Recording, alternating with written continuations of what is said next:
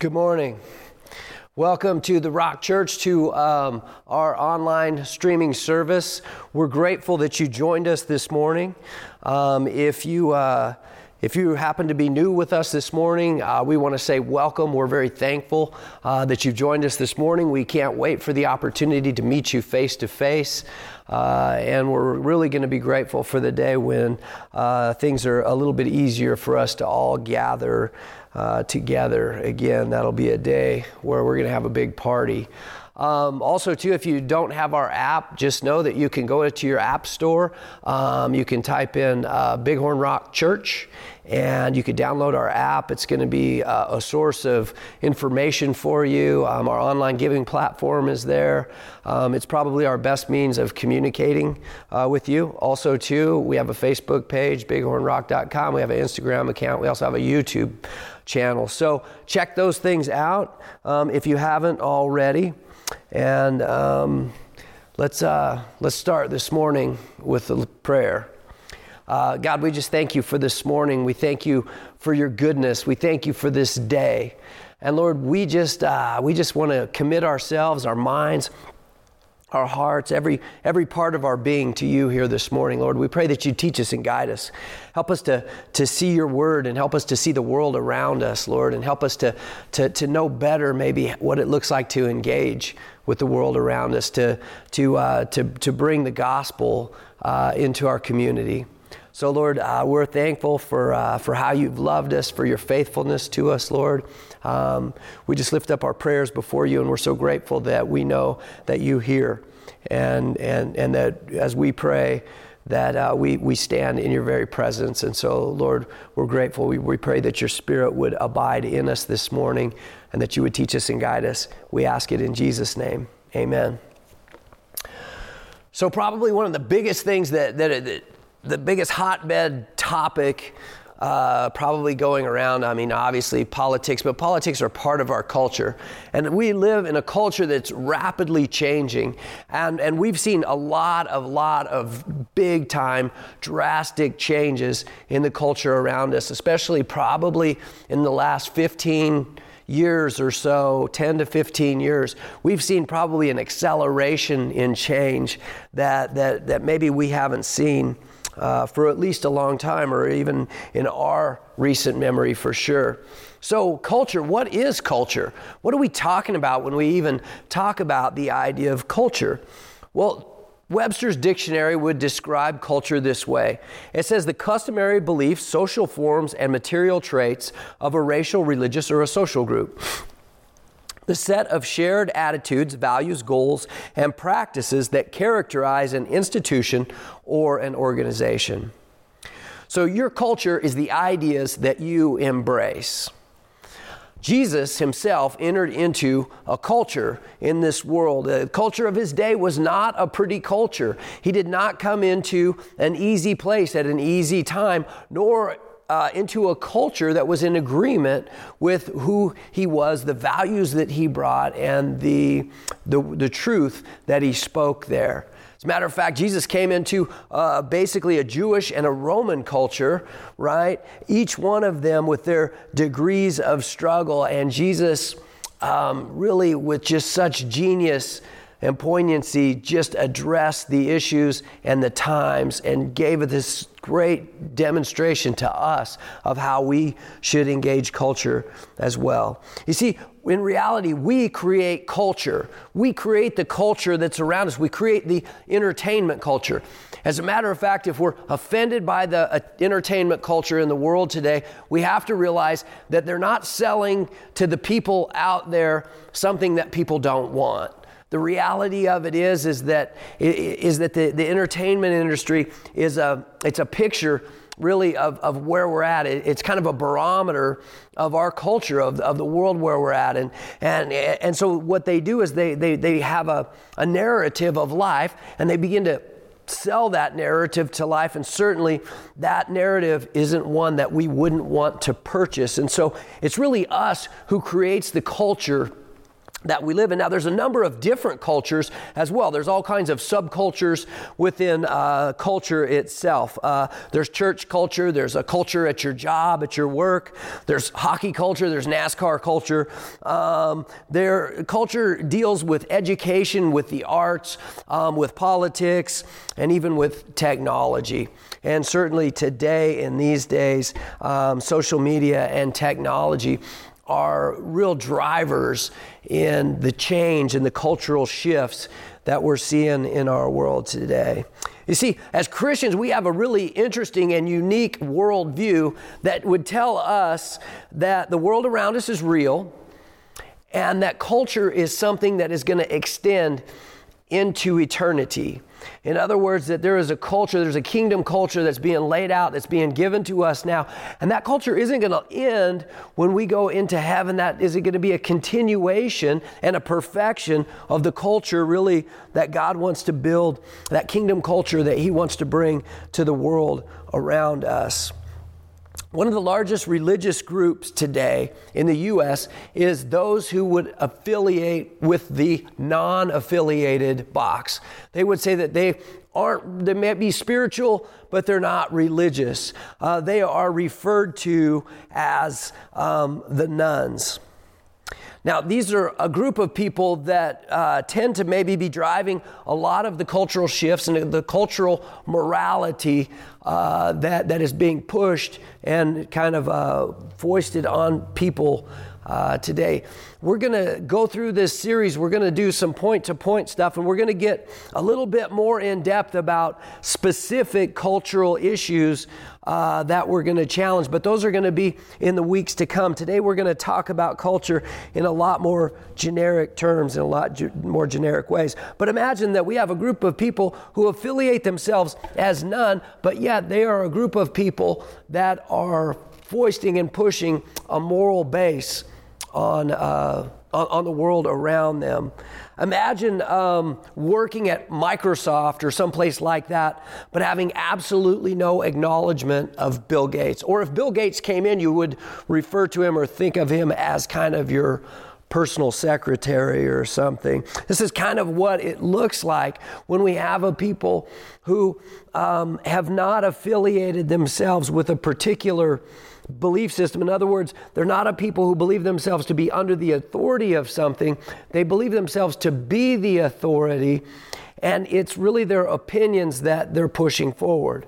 When we live like that, we're forced to live in this dichotomy of that the only way for me to get my opinion over on you really is by power or force ultimately, or by shaming. And we're going to see a lot of these things that are going on really in the world around us. The very things that the world has hated about some of the religious community and some of the things that maybe the religious community historically has done wrong are some of the very same tactics that are going on today. Now, as church people, we want to make those folks the problem. We want to make them the enemy, and we need to realize and to continue to realize in the church that we do not fight against flesh and blood. That the reality of it is that those folks are not our enemies. As a matter of fact, they're lost, and God calls us as believers to have a heart for those who are lost, those who don't understand or who don't have a real relationship with God. See, the Bible says that it takes spiritual discernment even to understand the things of God. So we can't expect non-Christians to behave like they are Christian. And I think a lot of times we have this expectation that people in the world will begin to just live like they're Christians. So Christians, our job never changes. And this is the wonderful thing about our mission is, again, it doesn't matter if Jesus comes tomorrow or if he comes in 150 years or longer than that, our mission stays the same. Our mission is to go out and to share the good news of Jesus and what he's done. You see, our mission never changes. It never shifts. Culture changes, culture shifts, and these things are inevitable. And the way that we get the message out may change, that may adapt. That's changed a lot since the days of the early church, but the message never changes. The message is that we're lost, that we're separated, that we're out without hope. If it weren't but for Christ, who gave his life, who shed his blood on our behalf to substitute his life for ours, that we might be reconciled back to a holy and perfect God. So this is our message. And so as Christians, we are to go out into the world and to proclaim this message. And the world says, don't impose your values and your beliefs and your thoughts and your ways on everybody else. In other words, the world doesn't understand that Christianity actually belongs to all cultures. That Christianity isn't an exclusive thing for Western thought or Western mindset.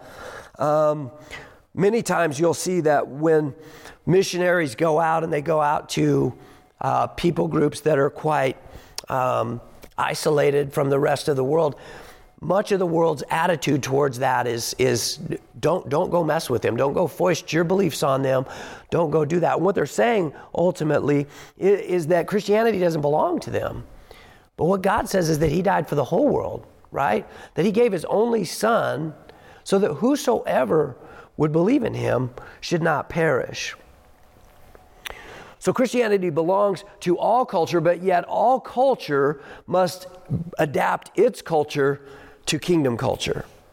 So, is God looking for a homogeneous culture? Is he looking to just create one culture in the world? I would say no. And I would say also that has been a great mistake of Western missionaries.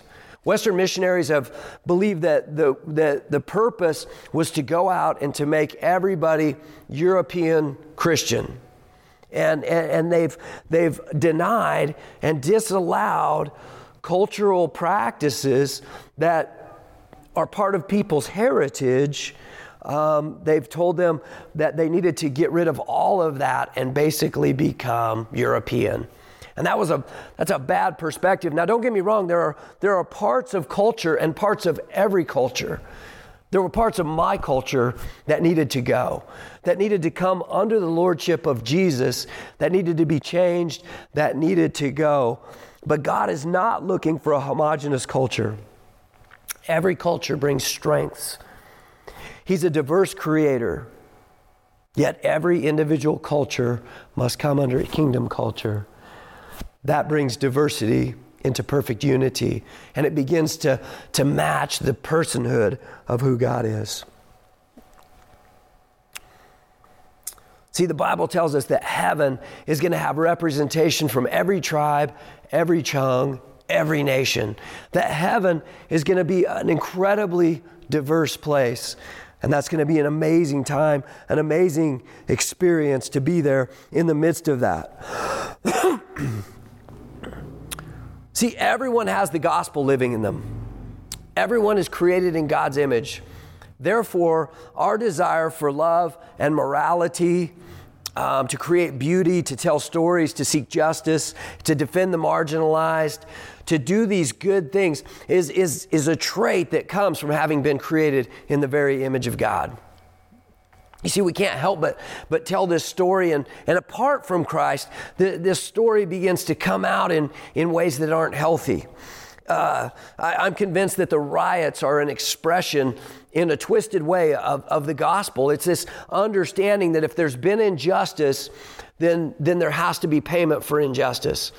And that payment either looks like people and lives, or it looks like property, but something has to step in. Something has to pay the penalty for that to make that right. You see, it's only in Christ that the gospel brings injustice into a place of forgiveness. And from forgiveness, we can begin to move forward. Each and every person on the globe, to some degrees, has this idea of a morality. Basically, the 10 Commandments are an expression of who God is. And because we're created in this image of God, we understand a basic and fundamental morality. And what we'll see is that the issues that we're facing, the cultural issues, are bound up in a type of a morality. a morality that is brought about apart from God, apart from God's authority, apart from God's instruction, and therefore they become a twisted morality that really doesn't bring the goodness and the wholeness and the balance that God's morality brings to us. And so how is it that we're going to engage the world around us? How do we do that? How do we be in this world but not of the world? And that's exactly what we're called to do. You see, Romans 12:2 says that we are to be no longer conformed to the patterns of this world, but be renewed be transformed, should I say, by the renewing of our mind. You see, God tells us that we basically need our minds renewed. We need to bring our individual culture under His headship, allow Him to do the work in our lives to recreate us into a new creation, and then to realize that you and I were saved and left here to do the redemptive work in the renewal of God's creation. That there is redemptive work that God wants you and I to participate in as He renews His creation, as He draws people to Himself. God's people are here to fulfill a commission, a mission with God into this world around, to have a hope and to share a hope with the world around us. So, there's a lot of angry people out there in the world today. And what we can't do as Christians is match their anger. We have to understand this. We have to understand that angry people are hurting people. And we also have to understand that everybody out there has a story. So when you meet somebody and they're angry and they're angry at God or they're angry at other people, you got to understand that there's a story behind that. That people aren't just out there being angry and hateful generally just for the sake of that. It generally has roots somewhere. And when we begin to operate as a people with empathy and we begin to respond with grace, it has a way of diffusing that anger. You see, what the church has to become is we have to become this group of people who are loving the world so well that the world can't bring accusation against us. They can't say, well, they're just judgmental or they're a bunch of haters, because our actions show something that's very different than that, because our actions line up in a different way and demonstrate to the world that we do care, that we are there for people. We need to find points of common ground with people. And I think that as believers, we have to start off and understand that when we're dealing with or we're talking to people in our culture that aren't believers, that we need to understand that the Bible isn't their authority. Now, ultimately, that's the hope that we have, is that they would come and that the Bible would become their authority. But that's not the case. And Paul, in Acts chapter 17, he was dealing with the Greeks, and he found this point of common ground where he said, look, I was walking up here and I found this monument that you'd made to this unknown God. And so in this sense, he said, I see what you are doing, and I see kind of the heart that you have a heart that says that you wouldn't want to miss God that's out there. You would want to know Him if you're just happening to miss Him. And so guess what? I have a great message for you. I'm here to proclaim to you who that God is, the one that you don't know. But you see, the first thing that he did was he found something that they did, and he found a point of common ground. He didn't just go out there and just start beating on them, with a Bible or something. He found some common ground, and he began a conversation with them. And this is something that we've got to do. We've got to become a people that are able to have reasonable and intelligent conversations with the world around us. We need to begin to talk about what we're for and why we're for the good things that we're for. Why is it that we stand for principles that come from the Bible, and why do we believe that those principles are there for everyone's flourishing? We've got to love our enemy.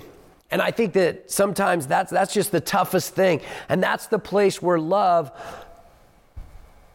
really demonstrates, I guess that's where the rubber hits the road on love, isn't it? If we can love our enemy, if we can love those who don't love us, this is a demonstration of the love that Christ had for us, right? Because while we were yet still sinners, Christ died for us. He didn't wait for us to fall in love with Him. He didn't wait for us to get good. He did the thing for us that we couldn't do because He loved us. Even while we were yet still the enemy of God, His Word says. So we have to demonstrate the love of Christ to the world out there that doesn't know this.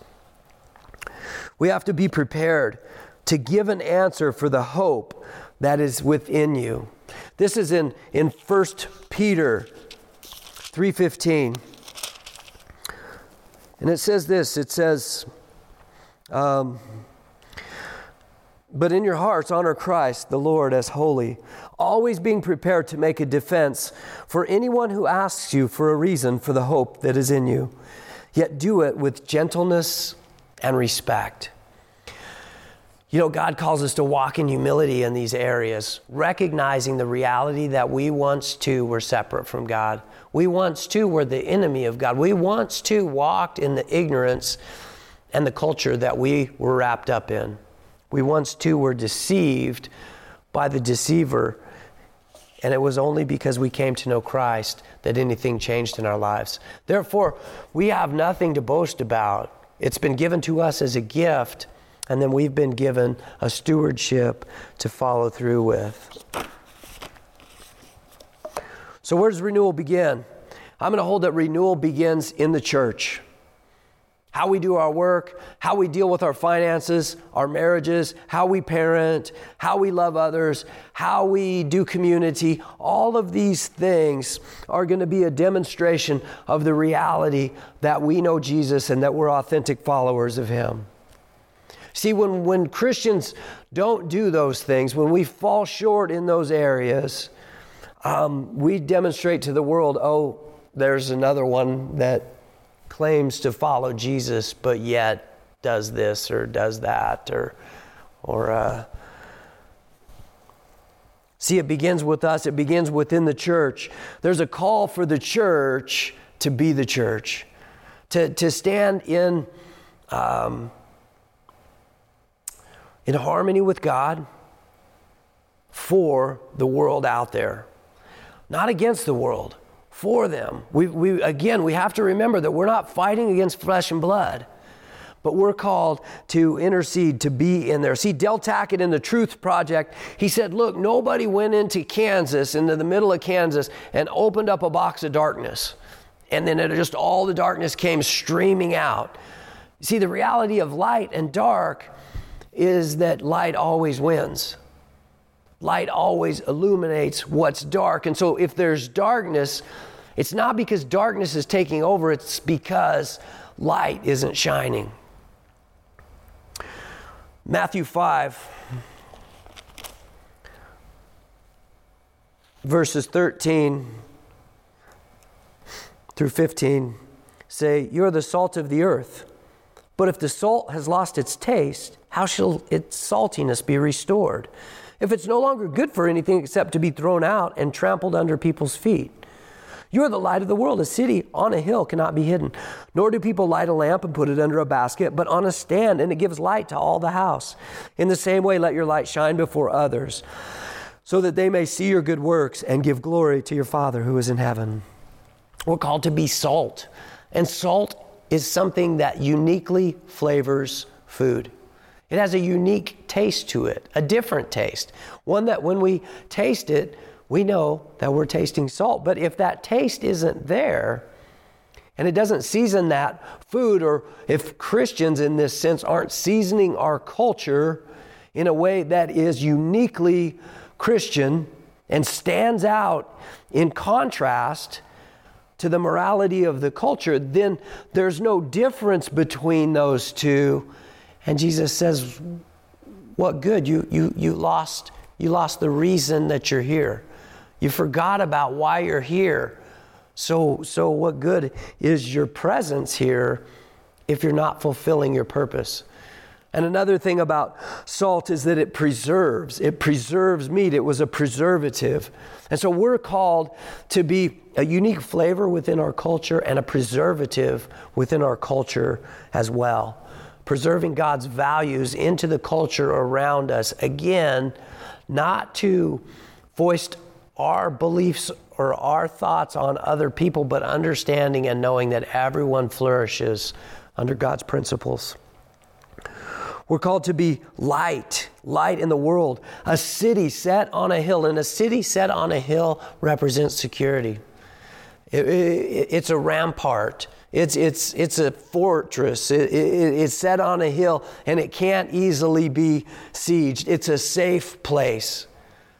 You see, we're called to be a city set on a hill. We're called to be a safe place. We're called to be a refuge. We're called to be a fortress and a buttress for those who need protection, for those who need a safe place to come. Our churches need to be that. Our churches need to be an inviting place in which the world knows and understands that that's the obvious place that I can go and I can find some help. The big question is, does the world see us in those terms? Does culture see the church in those terms? Has church culture done a good job of conveying that message to the world around us?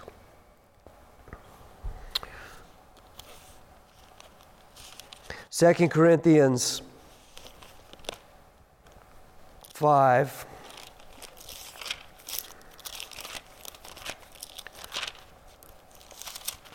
Verses 18 through 19. Says this. It says, all this is from God, who through Christ reconciled us to himself and gave us the ministry of reconciliation. That is, in Christ, God was reconciling the world to himself, not counting their trespasses against them, and entrusting us to the message of reconciliation. Therefore, we are ambassadors for Christ, God making his appeal through us. We implore you on behalf of Christ, be reconciled to God. You see, this is kingdom culture. This is the culture that we are to be bringing out into the world around us. You see, the Word is what he has given us. He has committed to us the Word of reconciliation. And what is the Word? Well, the Word biblically is a seed. God's Word is portrayed as being a seed. Luke 13, 6 through 9. And he told this parable. A man had a fig tree planted in his vineyard, and he came seeking fruit on it and found none. And he said to the vine dresser, look, for 3 years now I have come seeking fruit on this fig tree, and I find none. Cut it down. Why should it use up the ground? And he answered him, sir, let it alone this year also, until I dig around it and put on manure. Then if it should bear fruit next year, well and good, but if not, you can cut it down. What an interesting thing, this idea of seed, and what an interesting concept, this idea of being a vine dresser or a gardener or a caretaker and saying, I'm going to amend the soil here. Wait a minute, don't cut it down yet. Let me do some work here. Let me amend this. Let me pour into this a bit. You see, this is what church culture and kingdom culture are supposed to do. We're supposed to be amending the soil in the world around us, in our communities. We're supposed to be going in, and where the soil is bad and production isn't happening, we're to be going in and amending the soil. We're meant to be going in and gardening and planting seeds, trusting and knowing that it's God who makes seeds grow. The mustard seed, Matthew 13, 31 and 32, says he presented another parable to them, saying, the kingdom of heaven is like a mustard seed, which a man took and sowed in his field. And this is smaller than all other seeds, but when it is full grown, it is larger than the garden plants and becomes a tree, so that the birds of the air come and nest in its branches. The kingdom of heaven is like a mustard seed, which a man took and sowed in his field. It was a small thing. You see, Sometimes I think we get caught up in the idea that I have to do big things. If I'm not doing big things, then I'm not really doing anything. That the kingdom things would only be big things, and since I'm not doing big things, they don't count. But that doesn't match up to how God really operates. See, from an obscure place on earth next to the Sea of Galilee, in what should have faded into absolute obscurity, God entered into the world and changed the world. And he changed it forever through this little thing, a baby, born into this world. And this parable here says that even if you take the smallest of seed and you begin to sow it into your field of influence, your whatever God has put in front of you, whatever work that he's called you to do, if you'll be faithful to plant in that, if you'll be faithful to pour into the culture around you, that something much bigger than what you imagined will grow up. That instead of just getting a little plant, you'll get a whole tree. And not only will you find some shade, some rest in it, others will too. You see, culture and cultivate come from the same word. See, we started as gardeners. God put us in a garden. And our job was to cultivate, to tend that garden. And we are still a people who are called to amend soil, to pull out the potential for fruit out of the fields around us, understanding and knowing that we're to groom and to prepare soil, that we're to improve it, and that we're to wait and one day reap the benefits of a harvest. See, we're called to be gardeners, and we're to garden the world around us. How exciting it is to have been given a mission to participate in saving the world, in bringing a kingdom culture into the world around us, not standing against the world around us, but standing for them, helping everyone to understand in peace, patience, and grace that God's principles, that his culture creates a place and an environment where everyone can flourish. So what gardening maybe do you have to do? Gardening's an interesting thing. It's really about pulling weeds and planting seeds, right? So in our own lives and in the places around us and where we have opportunities, we want to pull weeds. We want to pull things that are going to choke good things out. And we also want to plant seeds. We want to be planting good seeds. See, God's word also tells us about that one day that it says, don't be fooled, God's not mocked. From whatever we sow out of this, one day we'll reap, basically. That in other words, the seeds we're throwing today have everything to do to determine the future. And so when we don't like the cultures around us, we don't like what we're seeing or what's coming our way or the changes that are happening or the direction that things are going, remember that God has called the church to be the change agent of culture around us. That Jesus brings every culture into a place of unity. And even though it may hold on to aspects of diversity, he brings it into a place of unity. And it becomes a place, again, where all people and their potential is best seen and brought about. So the prayer this week is how's your gardening going? Are you gardening? Have you planted? Are you preparing soil? Are you thinking about it? Because a lot of times gardening is an ongoing effort, right? Especially here in a place like Wyoming where we have a short growing season. Our gardening's about over with this year, right? But that doesn't mean that we're not preparing soil for next spring. It doesn't mean that we're not amending soil and putting things into the dirt now so that when spring comes, we'll yield a better crop. Let's pray together. Lord, we thank you that that you are the one who causes all seeds to grow, and that we don't have that responsibility.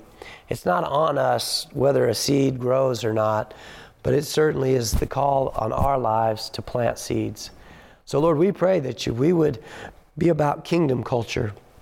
Lord, and as we study culture and we look into culture and we kind of press into some of these more difficult issues of our day, Lord, pray you be with us, that you would reveal to us your truth, that you would help us to see things as you see things, and help us to know and understand that you call us to good things for our freedom, that you purchase freedom for us. And Lord, that your desire is that we would hold on to that freedom, that we wouldn't live in any kind of bondage as a world, as a people, as individuals, but that we would live in the freedom that you purchased for us, that you intend for us and for your people to live in.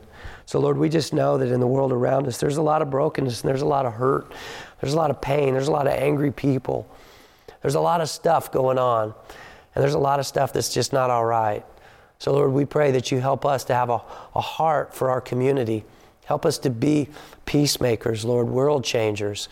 Help us to be excited about the reality of that you've given us this secret mission, a ministry of reconciliation. And it's like we're in the middle of a Marvel movie with the opportunity to help save the world.